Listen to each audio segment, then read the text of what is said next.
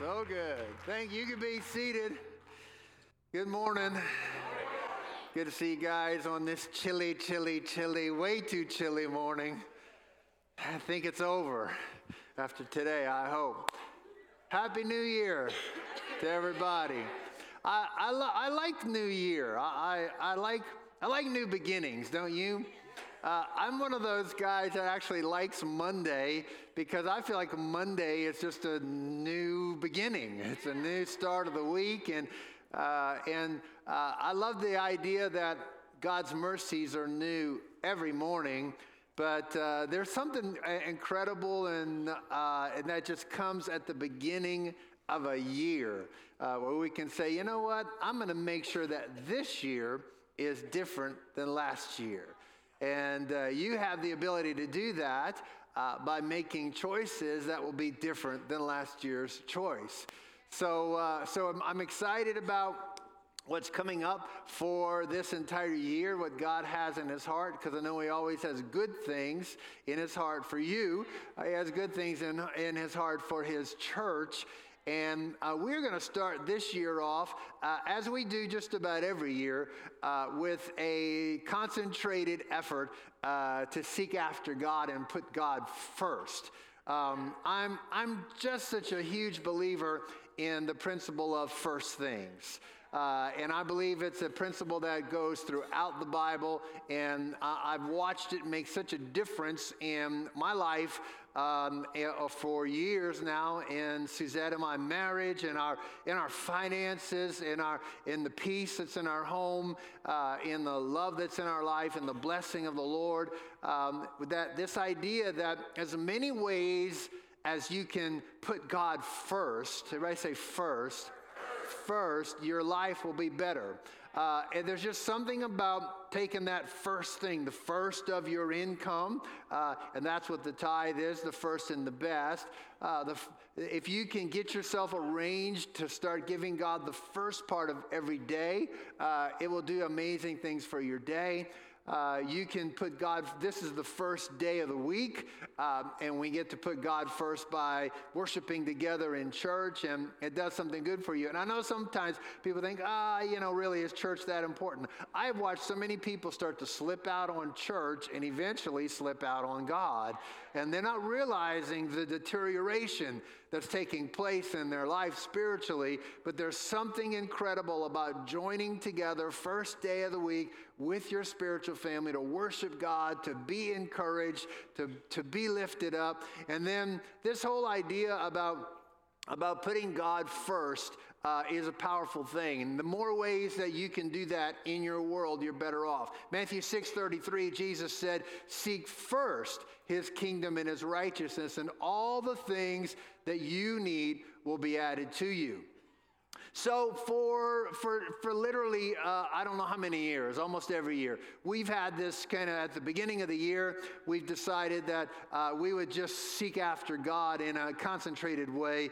And so coming up for us, our church is starting January 15th. We're going to have 10 days of prayer, and I'm going to encourage you to do some kind of fasting during that time. We'll talk about what that is in just a minute. So from January 15th till the 24th. So from now till then, eat all the cookies you want to eat. Watch all the movies you want to watch that are legit, but we're going to have a 10-day prayer season. We've had 21-day prayer seasons. We have had 40-day prayer seasons, but this year we just felt to go this route of a 10-day prayer season for our church. Now, some of you may have already started some kind of, it's the beginning of the year, I gotta get rid of some stuff. I'm carrying some extra weight, either in my body or in my soul, in my spirit, and it's just kind of a time to push delete. So what I'm encouraging you to do is join together with us, but also on your own, because there's something about the corporate together idea that is very, very powerful, but there's also something about what you do on your own that makes a huge difference. So I'm encouraging you. You may have already started a 21-day. I know a lot of churches are doing 21-day seasons of fasting and prayer, but couple things that we're going to do that I want to invite you to be a part of is for us to come together is on January 17th and on January 24th. So not this Wednesday, but the next Wednesday and the Wednesday after that, we're going to have a mega worship style prayer meeting here at church together. And I want to encourage you to dive into that, to be here, to be a part of that. And you might say, well, I don't normally do things like that. Well, here we go. It's a new year. You get to do new things. And let's come together and pray. We've got these little cards that we're handing out for people. And then we've got over here a cross and some more prayer cards. And you can write down some of your prayer requests, things you're believing God for. But I want to encourage you just to dive in with your church family. These will be the 2 times that we're getting together to pray, other than Sunday morning, 8:45, pre-service prayer. Would be a cool thing for you to do in 2018, to make that a part of your life. You already come into church early anyway. Come to church at 8:45, pray with us for 15 minutes, go get a coffee, and actually meet somebody. There's a thought. And I want to position before you maybe a couple of 10-day fast opportunities that you might consider. So one is you may just consider fasting lunch. And that you're taking your lunch time and you're just reading your Bible, you're having a worship time, you're doing something that allows you to seek after God, and you're putting aside lunchtime. Or you might want to fast media. This is a media-saturated world that we live in, where a lot of us are on social media. It can grow and start to swallow more and more of your time, more and more of your outlook, and so you might want to consider that. You could do a Daniel fast, which is a fast where you are giving up sweets and meat, and you're just adjusting your diet. Daniel in the Old Testament did that. Or you could do what I call a full tilt fast, where you are not eating any solid foods at all, and you can modulate that to what you want to do. And you may go 3 days, you may go 1 day, you may do 1 day 4 times, whatever, you may do the whole 10 days. But what I want to encourage you to do is, the Bible talks a lot about prayer and fasting. We're actually going to talk about it today. But fasting, you got to understand, fasting is not you earning God's extra approval. It's not like fasting is extra credit. You took the class and now you need some extra credit. You're not earning something more from God. Literally, what I have discovered fasting does for us is it makes all the noise. How many of you know there's more noise going on inside of you than is actually going on outside of you? And fasting is quieting the noise down. And here's what I've discovered about appetites: they grow, don't they? Right? I mean, you might be that person that says, I just drink a glass of wine with my dinner. And you may not do that. That's fine. But how many of you know it's easy for that 1 glass to grow to 2? Don't raise your hand, but it can happen, right? And you could say, I'm only going to eat sweets every once in a while, but it can grow. I'll only check my social media feeds once a day, twice a day, 10 times a day, 20 times a day, 30 times it grows. It all grows. So there's something great about realizing what's going on in your own world, to say, it would be good for me just to push pause, maybe to push delete for a while, so that I could quiet that noise so I can hear from heaven. So, and what I really want to encourage you to do is, maybe you've not developed a habit of reading your Bible on a regular basis, but I want to encourage you, at least commit yourself to read your Bible every day for those 10 days. That you are taking time to read your Bible every day. Our world needs a move from heaven. Our nation needs a touch from heaven. Our region, Asheville, the sweet cesspool of sin, needs a touch from heaven, doesn't it? Our church needs a touch from heaven. If we are here without heaven's outpouring and blessing, then we're just going through religious activity. We don't want to do that. And how many of you would be honest enough to say, I could use a fresh touch? I could use a fresh outpouring of heaven on my life. So I want to talk to you for a few moments today, and I just want to kind of feed your faith and encourage you on the concept of living a life that is powered by prayer. Prayer-powered living is what I want to talk about for a few moments today. Matthew chapter 6, this is Jesus in the great Sermon on the Mount. And he gives us some insight into quite a few things, but I want to read a few verses. Matthew 6, verse 2. So when, everybody say when you give to the poor, don't sound a trumpet before you, as the hypocrites do in the synagogues and the streets, so that they may be honored by men. Truly I say to you, they have the reward in full. But when you give to the poor, do not let your left hand know what your right hand is doing, so that your giving will be in secret.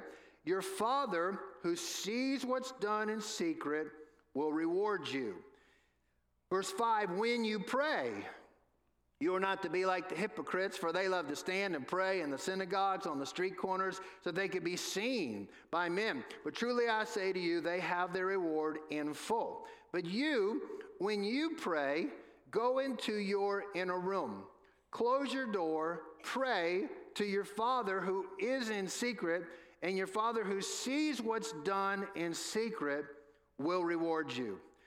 Verse 16 says, whenever you fast, don't put on a gloomy face, as the hypocrites do, for they neglect their appearance so that they'll be noticed by men when they are fasting. Truly I say to you, they have their reward in full. But you, when you fast, anoint your head and wash your face, so that your fasting will not be noticed by men, but by your Father who is in secret, and your Father who sees what's done in secret will reward you.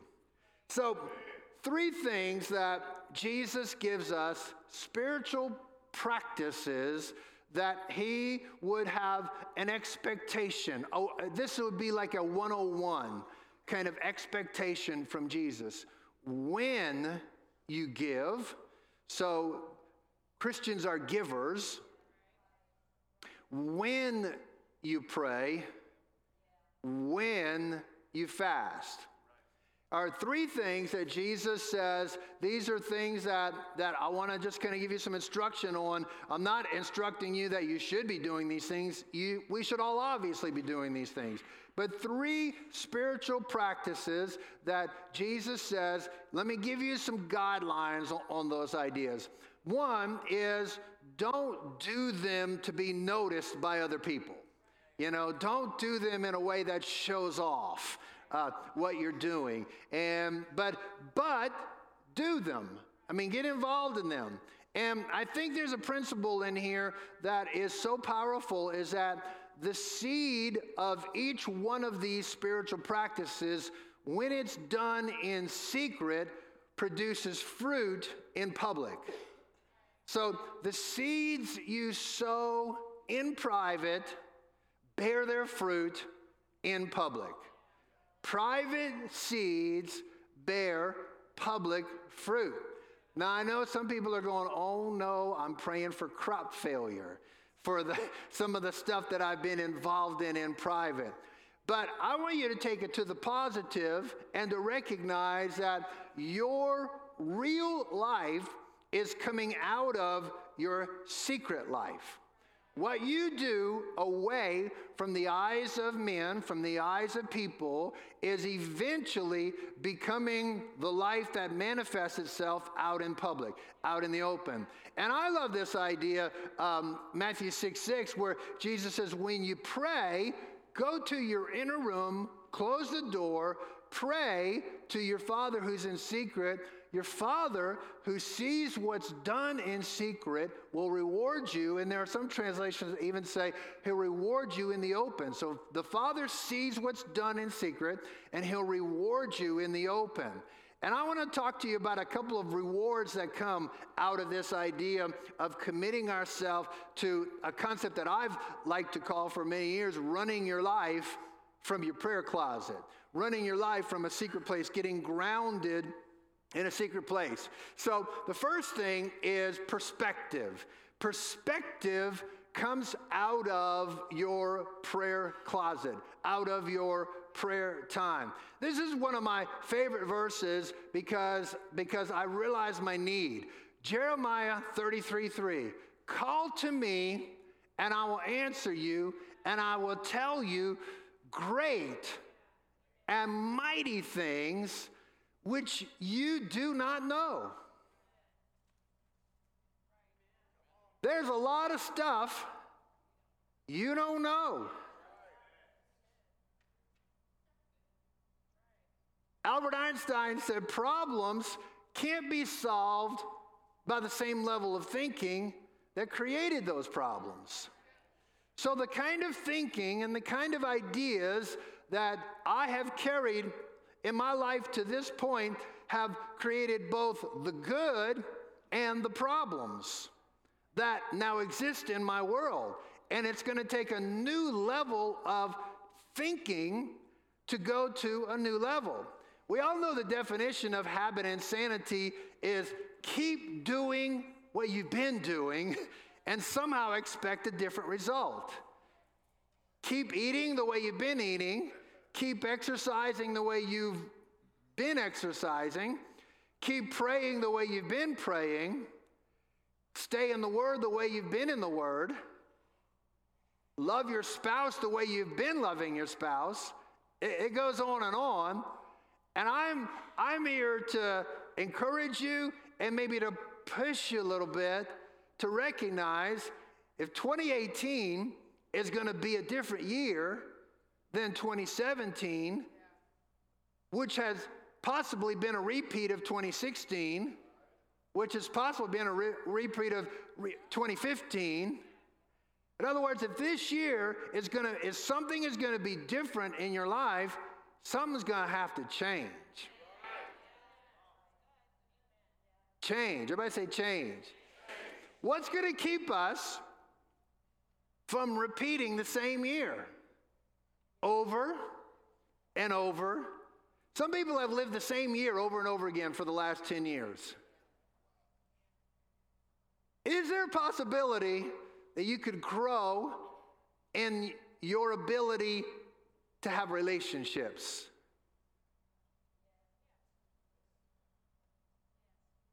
Is there a possibility your health could be better? Is there a possibility you could be better at the career that you're in? Is there a possibility that your finances could go to a new level? We're offering you an opportunity to grow in that. I always find it interesting that we offer these opportunities for people to actually develop skills and grow and get new ideas, and they don't take advantage of them, and then they wonder why their finances don't come together. I'm hoping that might bless second service when I say that, but is there a possibility that you could grow in your walk with God? And what I'm saying is, you don't know what you don't know. Anybody who thinks they're a know-it-all doesn't know what there is to know. And there's something about going to a secret place to seek after God, where God says, call to me and I'll answer you. Call out to me and I will show you great and mighty things that you don't know yet.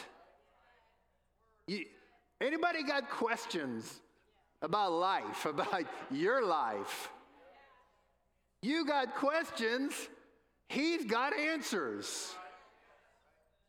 And I want you to stand on this promise, and especially here at the beginning of the year, go after God and say, God, there's things that I don't know. There's great things, mighty things that I don't know yet, but you know them. And you find something in, like I'm all for reading, I'm all for classes. I'm invested into that in a serious way. But I honestly believe there's something you find in a place of prayer that you don't find anywhere else. There's things you would not have known, but you can start to know them when you're in the presence of God on a consistent basis. There's things that you may have never heard that now you could hear. There's things you may have never seen, but now you can see.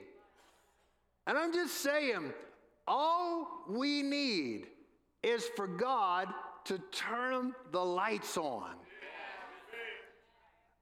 All we need is for just a whisper from the Holy Spirit that would say, "Do you ever think about it this way? Did you ever look at it from this angle? Could you consider it from..." It's a powerful thing when you have one of those revelation moments. You have this epiphany, when you have this aha. One word from God can change everything. I'm saying to you, built on Jeremiah 33:3, get your perspective on everything that's going on in your life from your prayer closet. Because your circumstances are not a great place to get perspective from. You can get swallowed in your circumstances, and I watch this happen. I have to fight this. But it's easy to start assessing God from my circumstances, looking at what's going on around me and going, "God, why don't you?" Instead, I need to learn to assess my circumstances from God, from His Word, from His promises, from His presence.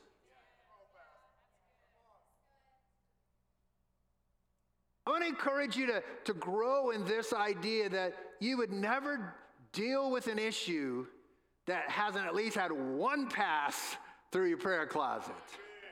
Don't make a decision about anything, a conversation you're going to have, a move you're going to make, a person you're going to hire, a job you're going to take, a car you're going to buy, anything. Don't ever just do it totally spontaneous.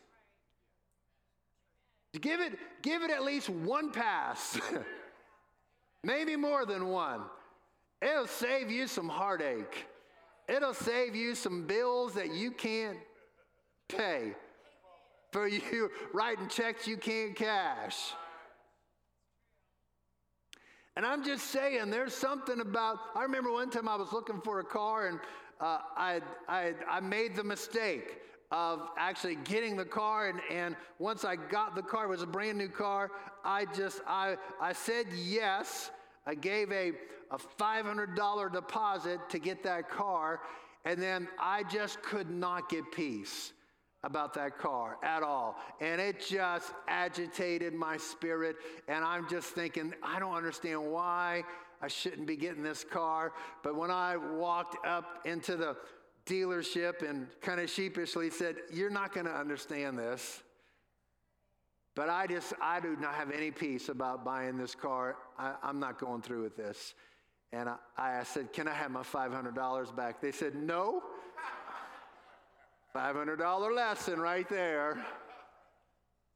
If I'd have run it through my prayer closet first. You got to get it. You can get an angle. You know, have you ever been aggravated with anybody?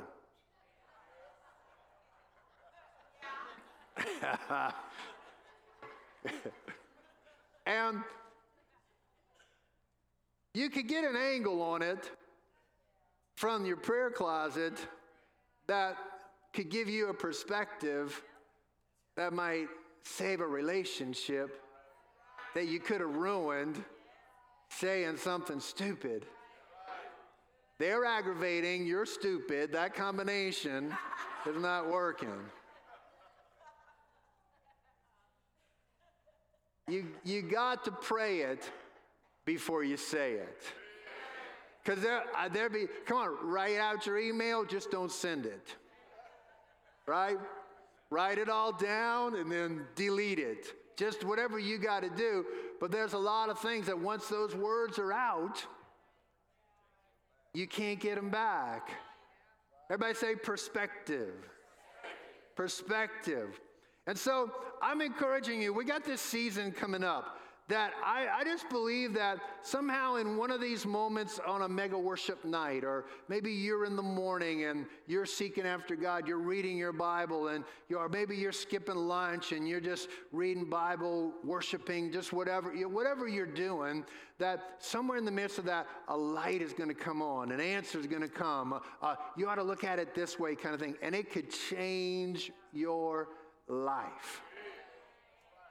Second idea is that I think birthed out of prayer is the concept of power. Anybody need more power? I know I do. And James 5 verse 14 says, the effective prayer of a righteous man can accomplish much. And I love this concept because the word effective and the word accomplish are both from the Greek word energeo. So really the idea is the energized prayer of a righteous man can release energy. That would be a literal idea of translating this. The Message would put it this way. The prayer of a person living right with God is something powerful to be reckoned with. So this verse is teaching us this idea. Energized prayer releases energy. Prayer is not you or me trying to persuade God to do what we want him to do. That's a bit of a losing battle. Because if you think you're stubborn, but prayer is the place where you start to get a sense of what God is up to, a feel for what God is up to, and you can align with it. I've used this illustration for years, but it just helps me so much to understand that if you want the hand of God on your life, then you got to find out where the hand of God is and then just put your pointy little head up under that hand. So instead of asking God to come over here, just find out what he's up to, and the power of God, the blessing of God is always available for what he intends. For what, and you'll find what he intends in the Bible. But I just want us to understand that prayer is our access to capacities, to resources that are way beyond our own capabilities. Matthew 21:22 says, all things that you ask in prayer, believing, you will receive. John 14:14, if you ask anything in my name, I'll do it. John 15:7 says, if you abide in me, my words abide in you, ask whatever you wish, and it will be done for you. Now, I'm just saying to you, when you pray over stuff and you start to get the angle that God wants you to have, you begin to open up incredible possibilities that would not have been there if you were just trying to figure it out in your own head. If you were just trying to work it out without the help of God. And when we pray, we open the door for the power of God to remove things that would have been impossible now become possible. Prayer, it opens up all kinds of new possibilities for your world. James 4 says, you do not have because you do not ask. And I know we can often go, well, doesn't God see? Doesn't God know? But the reality is, you see it over and over in the New Testament. Jesus shows up, the guy is blind. Jesus shows up, the guy is lame. Jesus shows up, the guy's been by the pool of Bethesda for years. And he goes, what do you want me to do for you? Because we kind of expect God to do it, but there's something about engaging ourselves. Luke tells us that there's a widow woman who's just going after what is right, what should be happening in a situation, and her persistence released the goodness into her life. So when the Bible says you don't have because you don't ask, it's not just a casual, hey God, would you do this? But it's a diligent, continual ask where you're pressing in on a situation and you're moving something in a spiritual realm that will cause change in the natural realm. The possibilities for the power of God to move are increased dramatically when you start to soak all of life's stuff in the place of prayer. We have seen so many people touched with healing and touched with the help of God as we've been praying over these requests in the life of our church. And I'm just saying to you, it becomes easy to get too busy to stop and pray over it. Sometimes we kind of just think he's gonna take care of it. But there's something about, Matthew 6 tells us, when you just go, close the door, seek after God, find the heart of God, find the angle that God wants you to take, look at that thing, begin to put it before God, the lights come on, you see God do something you could not do. I'm saying to you, there is a powerful way to live that is beyond just you trying to be a good person. There is a perspective that you get from your prayer time, your time with God. And you know, for you, it might show up different than somebody else. Everybody has their routine, and sometimes routines need to adjust a little bit, but time in the Word, and there's so much worship music available today. But setting aside time where you just go, today I can worship. Maybe I don't feel a ton of faith right now, but I can worship God. I can at least give him my best. And something about getting in the Word and a promise from God just kind of comes out for you, and write that thing down and start to pray it. Just get those words in your mouth over and over and over again. Am I with me on this? Come on. Getting the right perspective could literally save you from making some really bad calls. Praying to release the energy of God, the power of God, the capacity of God is something incredible that's available to every believer. And then the last thing that I want to talk about is prayer-powered living brings us to a place of peace. Peace is a beautiful thing. To be at peace. To be at peace in your own soul. To be at peace at home. To be at peace. Could you imagine a world at peace? Could you imagine a nation at peace? What would people now post on Facebook?